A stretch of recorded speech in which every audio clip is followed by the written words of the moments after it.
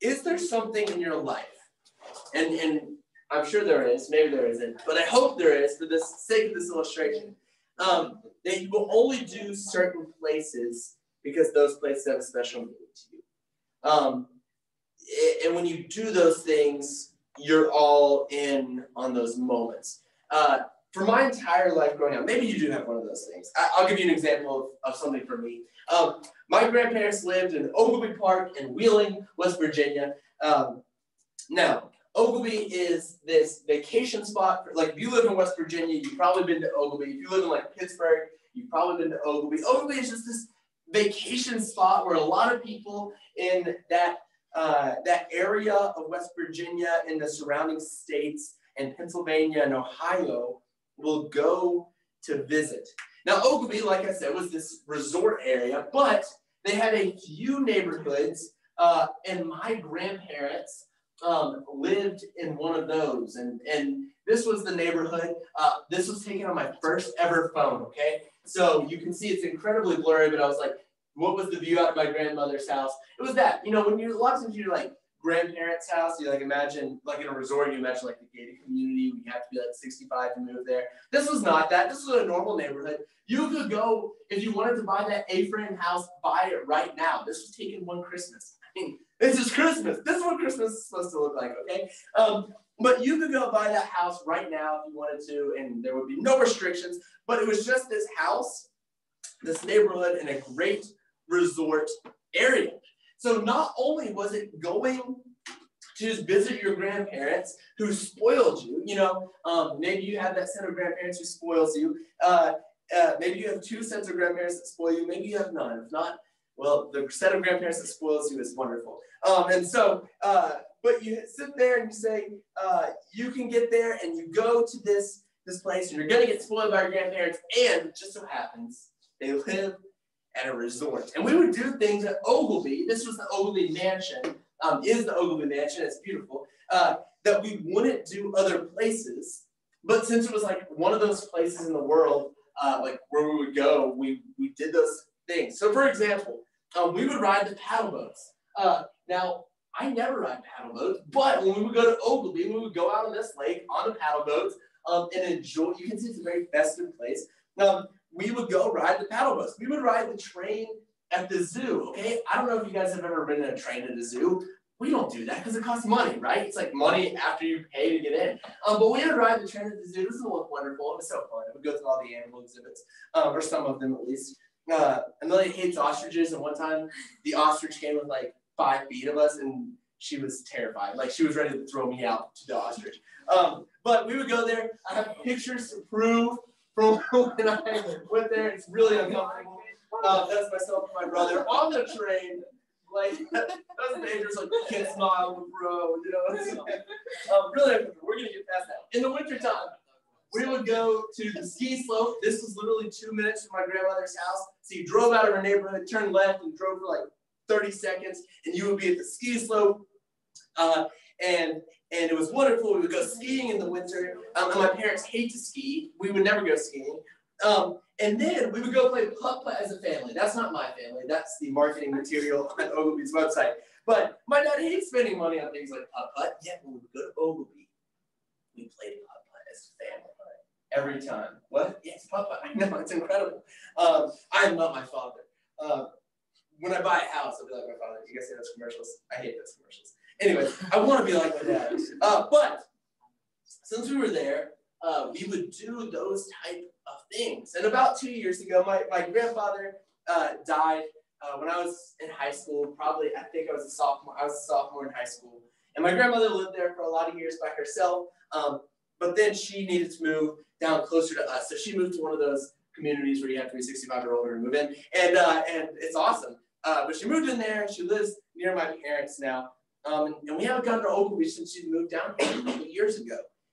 But one day, and I will say this, I have not paddle boated or ridden a train or gone skiing or done any of that since we hadn't gone to Ogilvie. But one day, Lord willing, we will go back to Ogilvie, and we are going to, as adults, maybe without children, ride the train, ride the paddle boats. We will go play we'll go to the ski slope because that's what we did when we were at Ogilvy. It's what we did when we were there. And it was almost exclusive to Ogilvy that we would do that type of thing as a family. And the same way we did those things at Ogilvy, which, by the way, if you ever get the chance to go to Ogilvy, you should go. It's awesome. It's only like 8 hours away.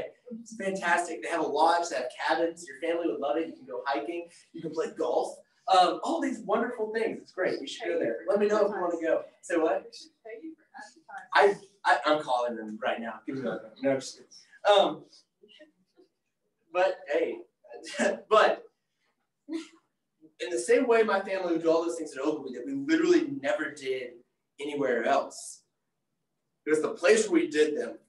We're going to see, and I know this is a weird transition, but we're going to see how sacrifices and the temple have a very similar relationship to the McGreevy family and Ogilvy Park, where it is a unique experience with sacrifices in the temple. So I want us to start out, obviously, before we get into it, can anyone remember what we studied week 1? I want to ask this question before we get deep into it. First sacrifice in the Bible. First sacrifice in the Bible. Yes, which was? God killed him and blows out of me. Boom. Spot on. We also talked about the different types of sacrifices that were, that's the only one I remember. That's the one I answered. Okay, that's good. Jacob, well, Cain and Abel. You say Cain and Abel? All right, wonderful. Yes, we could have talked about Jacob and Esau. That would have been fascinating. All right, what was the next week? Do you remember the next week? Okay, the different type. What do you mean by the different types? Like we went through Leviticus. Okay. That was week 3 of the series, but yes, we did that in week 3. We went through that was Sacrifices of the Torah part 2, which counts. I'm going to call it good. We went through the different sacrifices, and it was adventurous. What did we study? Sacrifice in the Torah part 1. Read. Part 1. That's why I said it was part 2. Do you guys remember what we studied in part 1? It was about how God wanted the sacrifices. Okay, you're close. It's how he didn't need them. He didn't ask. He didn't ask for them. He didn't ask for them. They weren't commanded until Exodus chapter 20. There it is. Spot on. All right. So we had this recap, and so we go all the way through this Jewish history, right? It could be Israeli history, and we see the sacrifices in the Torah. We see the earliest sacrifices. We see all those things. And then we're going to get to this moment in time where we're going to look at sacrifices in the temple and a little bit in the tabernacle as well. And we'll see why in just a minute. But I want to start out with this idea of what is the temple. Now, you might be sitting here saying, okay, that's an easy question. I know what the temple is. It's the word that's not exclusive to the Bible, right? You could sit there. Does Harry Potter have a temple? I don't know. I've only seen through him once. I doubt that Harry Potter has a temple. But a lot of type of places have temples, right? When you sit there and think about the Greek gods and goddesses of old and the Roman gods and goddesses of old, I think this is Artemis's temple, right? It's not the Parthenon, but it sure looks like the Parthenon. But Google said this is the temple of Artemis. And so you have these temples that are big, and there's where people would come and worship. And then in classic movie series, you would have temples like the Jedi Temple, which was awesome. And really, I'm a Star Wars kid right now, so I was like, I have to put the Jedi Temple in there. And so you have these type of temples, and you hear about these temples all over the place. They're normally what? Sacred places, and a lot of times they're used for worship or for noting or recognizing a divine thing. So this was for worshiping Artemis. If Google is correct, and that is the Temple of Artemis. This was for what? Harnessing the power of the Force in the galaxy, right? And the galaxy far, far away. And we sit here and we have all these different things that a temple would do. And we come from this time where we sit here and say, okay, we looked at what the sacrifices and worship looked like in the Old Testament. And we can look at what we studied last class where we went through Leviticus and we said, here are all these things where they would bring the bull and they would take it and sprinkle the blood all over the place and on different altars and all that type of thing. Or they would bring the birds and bring the necks and that type of thing.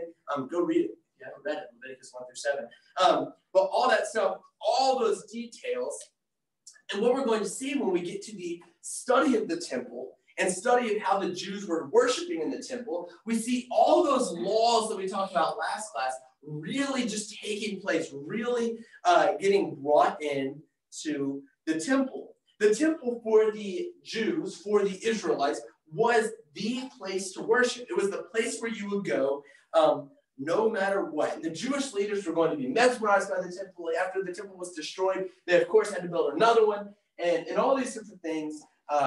And the temple was the highlight of the Jewish culture. It was the highlight of Israel. It was the thing where when you imagined the people of God in that time period, you thought about the temple. And here's the interesting thing to think about. And a lot of you might know the story that takes place. But the temple was never commanded. Now, this is an interesting thing.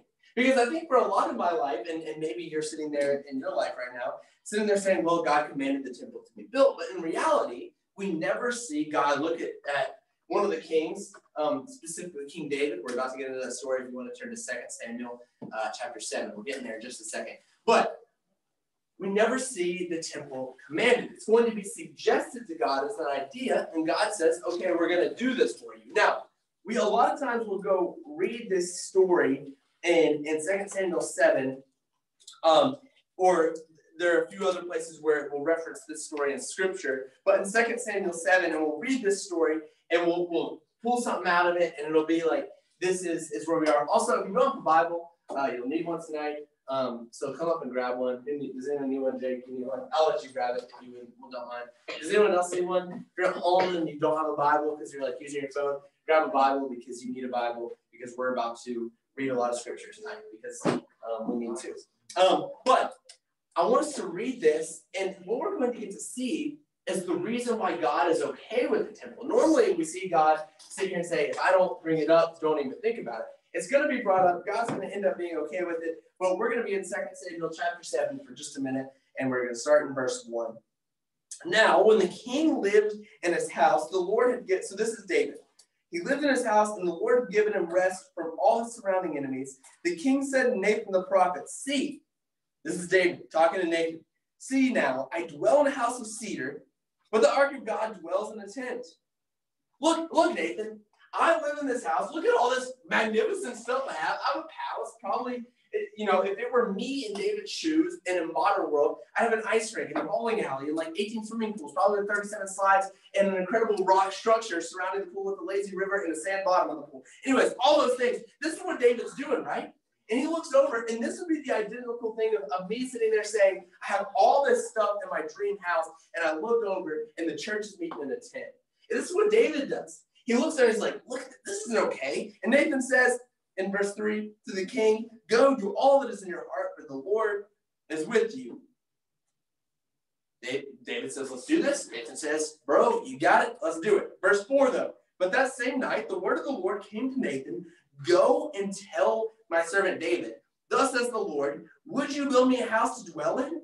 Have I not lived in a house since the day I brought up the people of Israel from Egypt to this day? But I have been moving about in a tent for my dwelling.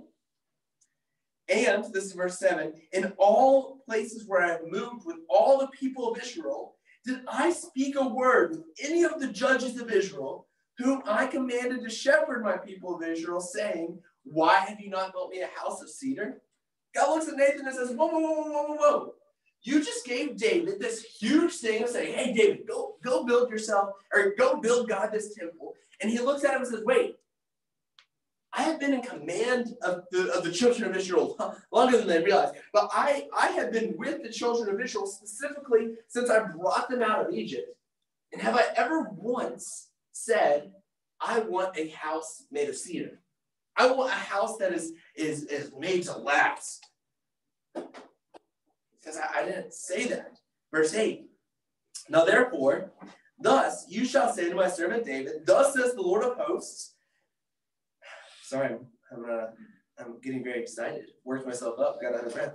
Thus says the Lord of hosts, I took you from the pasture, from following the sheep, that you should be prince over my people Israel. Telling David's story. And I have been with you wherever you went, and have cut off all your enemies from before you, and I will make for you a great name like the name of great ones on earth. And I will appoint a place for my people in Israel, and I will plant them so that they might dwell in their own place and be disturbed no more. And violent men shall afflict them no more as formerly. From the time I appointed the judges over my people Israel, I will give you rest from all your enemies. Moreover, the Lord declares to you that the Lord will make you a house. When your days are fulfilled and you lie down with your fathers, I will raise up from your offspring after you, who shall come from your body, and I will establish his kingdom. He shall build a house for my name, and I will establish the throne of his kingdom forever. He sits here and says, okay, I'm going to accept a house. As a matter of fact, you suggested this. I'm a fan of it. You're not going to do it. We see in Chronicles that it is because David's bloodshed and because of this warfare. But I think a lot of times we're like, he has a lot of blood on his hands, and it says that.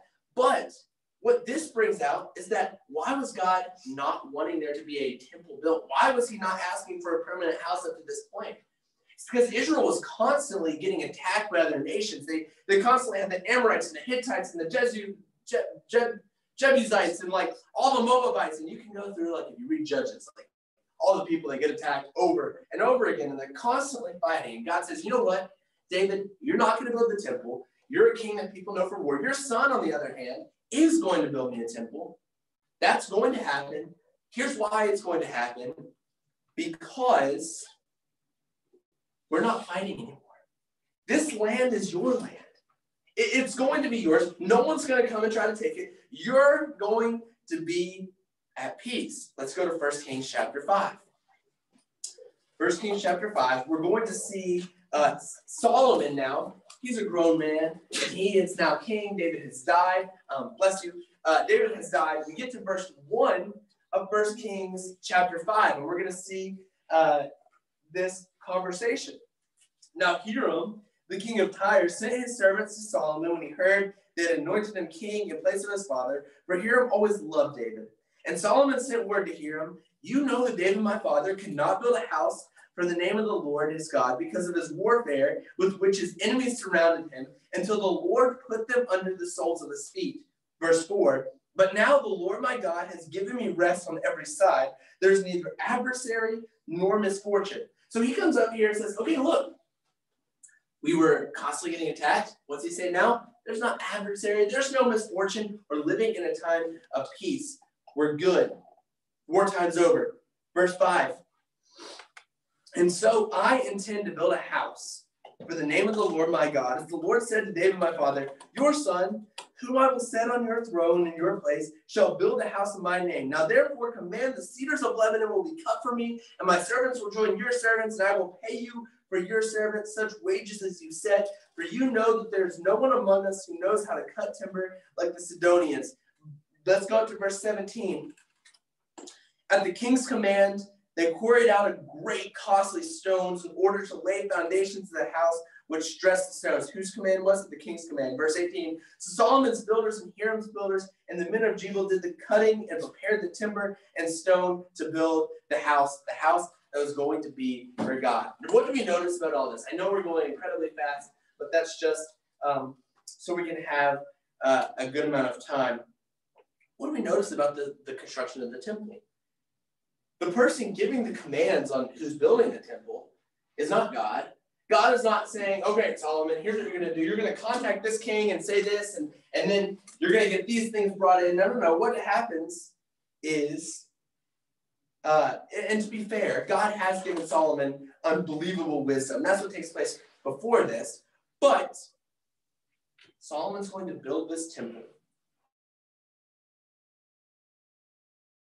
Why? Because Solomon is going to follow the setup of the tabernacle, which was at the time the current dwelling place of God. And we can't talk about sacrifice in the temple, and I know this is odd, without talking about sacrifice. Oh, I was supposed to go to 1 Kings 5. Guys, we were in 1 Kings 5. Okay, we can't talk about sacrifice in the temple without talking about sacrifice in the tabernacle. I want to show a video right now. And I think I've shown some of you this video. My youth minister growing up made this. It came out in 2011. It came out like it was a movie in 2011, and it made a big enough impact on me to where I watch it at least once a year. And this video is 9 years old, over 9 years old now. I watch it at least once a year, probably once every 6 months, because I think it's hilarious. It has almost 20,000 views on YouTube, and you can go find it later. So we're gonna watch this video because it's a video called "The Tabernacle," set to the tune of "Under the Sea" from The Little Mermaid. Oddly, it does some pretty good explaining that gets stuck in your head, and so I know things about the tabernacle that I would not know if it was not for the sake of this video, and I would probably giggle because I giggle every time. I'm gonna play the video. It's gonna be hard for anyone on YouTube to see, but you can go find this after class is over. It's called "The Tabernacle" by Philip Jenkins. All right, we're gonna. Can't believe I'm showing this right now. All right, just enjoy. Gather round, people. Listen to me. Being an Israelite and an Levite is better than anything they got up there. Our leader, his name is Moses, we're the children of Israel. I come from the tribe of Levi. We have a big job to fill. I'll show you how we take care of the tabernacle and its furnishings. There's nothing to be afraid of.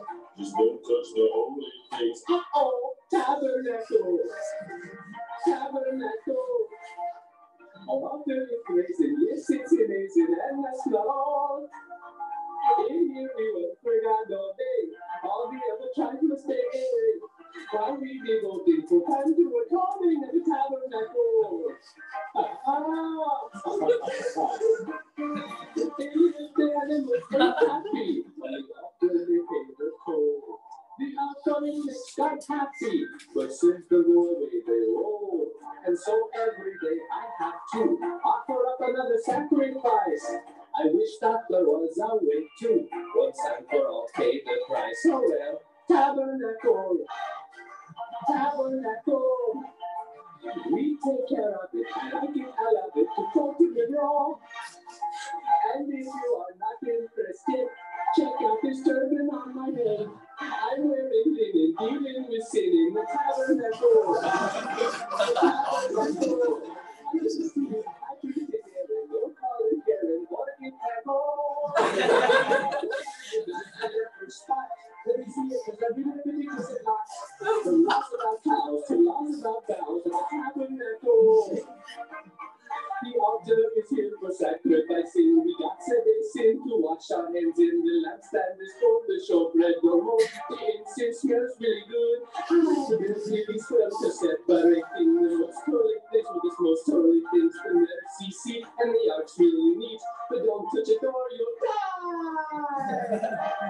What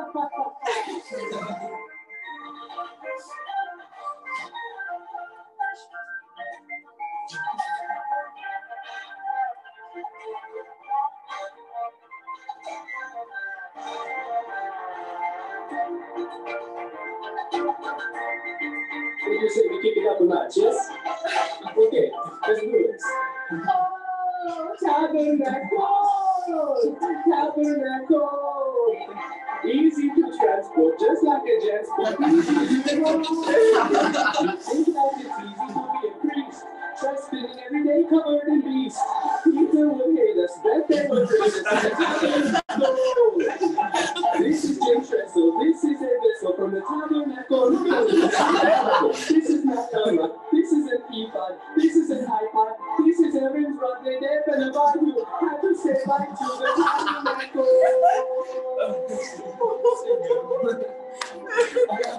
Yes.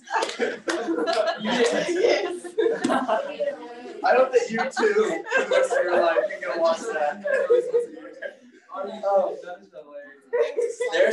There's some moments. I just need to break it down for just a moment. I know we only have 2 minutes left, but so you got my response. Let me have a look because I read Leviticus a lot. Like it gets me every time. Like I don't care that I've seen it 40 times. I still laugh. It's fantastic. All right, so the tabernacle, on the other hand, was commanded, which is found in Exodus 25. So turn there. I know that it's really hard to just like get under control, but now you all understand the tabernacle at a greater extent than anything I could have talked about. But we see the tabernacle commanded in Exodus chapter 25. If you, we're going to see at the beginning of chapter 25, we're going to see it talked about, your heading might say contributions for the sanctuary. And so in verse 8, it says, let them make me a sanctuary that I might dwell in their midst. So this is God bringing up this idea of a tabernacle. Verse 9, exactly as I showed you, concerning from the pattern of the tabernacle and all its furniture, so you shall make it. Now, let's flip over just a little bit to we're not going to flip over, actually. Don't worry about it. We don't have enough time to do that. But God says, you're going to make a ton of offerings of your possessions. That's what takes place in the beginning of chapter 25. And he says, what we're going to do is we're going to take all those and build this tabernacle. 26 and 27 is going to give all these laws that go into making the tabernacle that you see talked about in that video.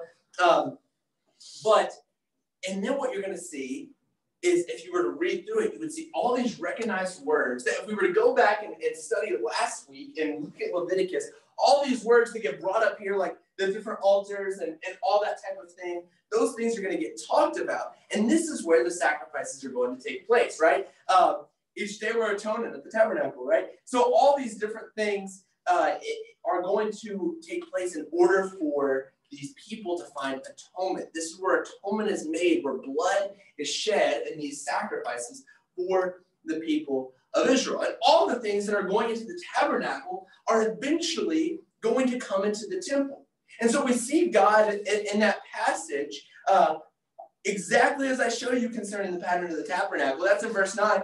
Solomon is going to look at the tabernacle, and he's going to make a lot of, it's pretty much going to be the same type of worship place. We can look at these things side by side, right? You have Solomon's temple that he built, and you have the tabernacle. Now, I know the numbers are very small, it's hard to see, but you can sit here and you have the court of the tabernacle, and you have the upper court, and you have the altar, and the basins, and you have a basin. I really want to sing again. I shouldn't do it. But you sit here and you see the lampstand and the inner courts of the tabernacle and the temple are almost exactly the same, except for what you have in the tabernacle is it's a lot bigger of a deal. It's a lot more grand. There's a lot more gold, a lot more priceless materials. And I can tell you this, that if you're looking for a place to house God, you better spend a lot of money, because he deserves the most of anything. Major similarities between this tabernacle and the temple, because that's where this temple is coming from. What does all this have to do with sacrifice in the temple? Because in reality, it seems like we're not studying sacrifice. That's what we've been doing the last 3 weeks. But it seems like we're studying the temple and the tabernacle. The style of the sacrifice is what we studied in those last classes. And those sacrifices are happening all throughout the temple in this passage. Here's what is like the cool thing about where sacrifices come into regard with the temple. The location mattered because God is going to say it mattered. Let's go ahead and flip over to Deuteronomy chapter 12. Deuteronomy chapter 12. This is where we're going to see details on what's going to eventually come from the temple. Now, Deuteronomy 12, if you're doing time in your head, is before the temple was built, but it's going to talk about this permanent dwelling. And so what we're going to see here is Deuteronomy chapter 12. We're going to start in verse 1. We need to rapidly speed up because we're running out of time. Verse 1. These are the statutes and rules that you should be careful to do. This is what is being told. This is to the people of Israel. That you should be careful to do in the land of the Lord, the God of your fathers, has given you to possess all the days that you live on earth.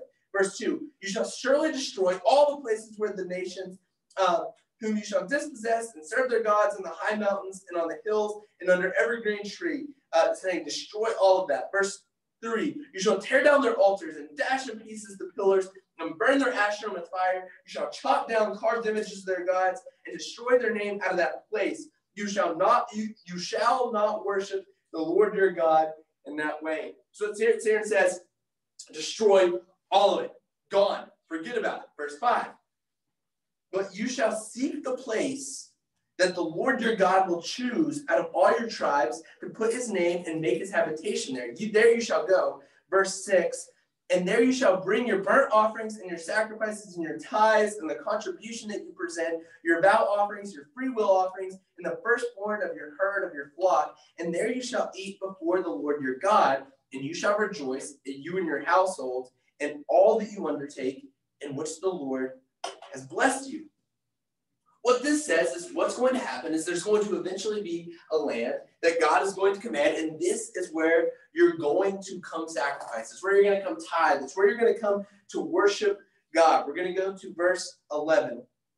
It says, into the place that the Lord your God will choose to make his name dwell there, there you shall bring all that I commanded you, your burnt offerings and your sacrifices, your tithes and the contribution that you present, and all your finest vow offerings that you vow to the Lord. Verse 12, and you shall rejoice before the Lord your God, you and your sons and your daughters, your male servants and your female servants, and the Levite that is within your town, since he has no portion or inheritance with you.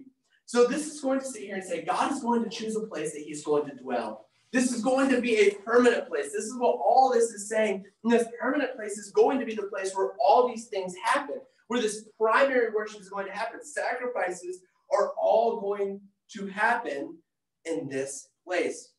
Verse 12 or 13. This is interesting. Take care that you do not offer your burnt offerings at any place you see, but at the place the Lord will choose in one of your tribes, there you shall offer your burnt offerings, and there you shall do all that I am commanding you. Now, I don't know about you guys, but I, in my lifetime, have been known to say, I think that the Jews are such a sad group of people. Because even if Jesus had not come back, even if the Messiah had not been here yet, and they were just living their religion, you would look at the Jews and say, well, they don't offer animal sacrifices anymore. This is the sad thing. This is how they're saved, with the blood and everything. And we read it in Leviticus. Why don't Jews do this? Who has had that thought? Has anyone had the thought why Jews don't offer animal sacrifices? One person. Well, maybe you wonder that as well. At some point in your life, I'm sure you were going to wonder, why don't Jews offer animal sacrifices? Did anyone know Jews don't offer animal sacrifices anymore? Ella did. Did anyone think Jews still offered animal sacrifices? No? Okay, well, I'm glad we're all. Jake's like, yes, I thought they did. Well, they don't offer animal sacrifices anymore. And I was like, that doesn't make sense. Their whole law is based around animal sacrifices. And it was weird, as I was studying for this class, I spent a lot of time studying what Jews believe today, because after all, this was their temple. This was where they worshiped, and it was the same God that we worship today. But they would say, look at this. What does this passage say about God's chosen place? It says, take care, you do not offer your burnt offerings at any place that you see. Why? You shall do it as I'm commanding you, at the place that you see. And Jews will look at you and say, there's not a temple that we can sacrifice in anymore. The holy place that God chose for the temple is no longer in our possession. It's possessed by other people. We can't sacrifice anymore. So Jews have this idea of saying we can't sacrifice anymore. Now, there are some instances where we're going to see prophets sacrifice other places and why those are okay. And we're not going to get into details on that. But in general, this was the law. You sacrifice where God commanded. And when the temple was built, the place of commandment was the temple. And this is something that I think that a lot of you, and I know it's almost time to end, but stick with us. Stick with me for just a few more minutes. The temple in the Old Testament causes this direct comparison between, I was supposed to be on Deuteronomy. Sorry, guys. The temple in the Old Testament causes a direct comparison between our bodies and the temple of old. Now, you guys have seen this verse. We read it a few months ago in class.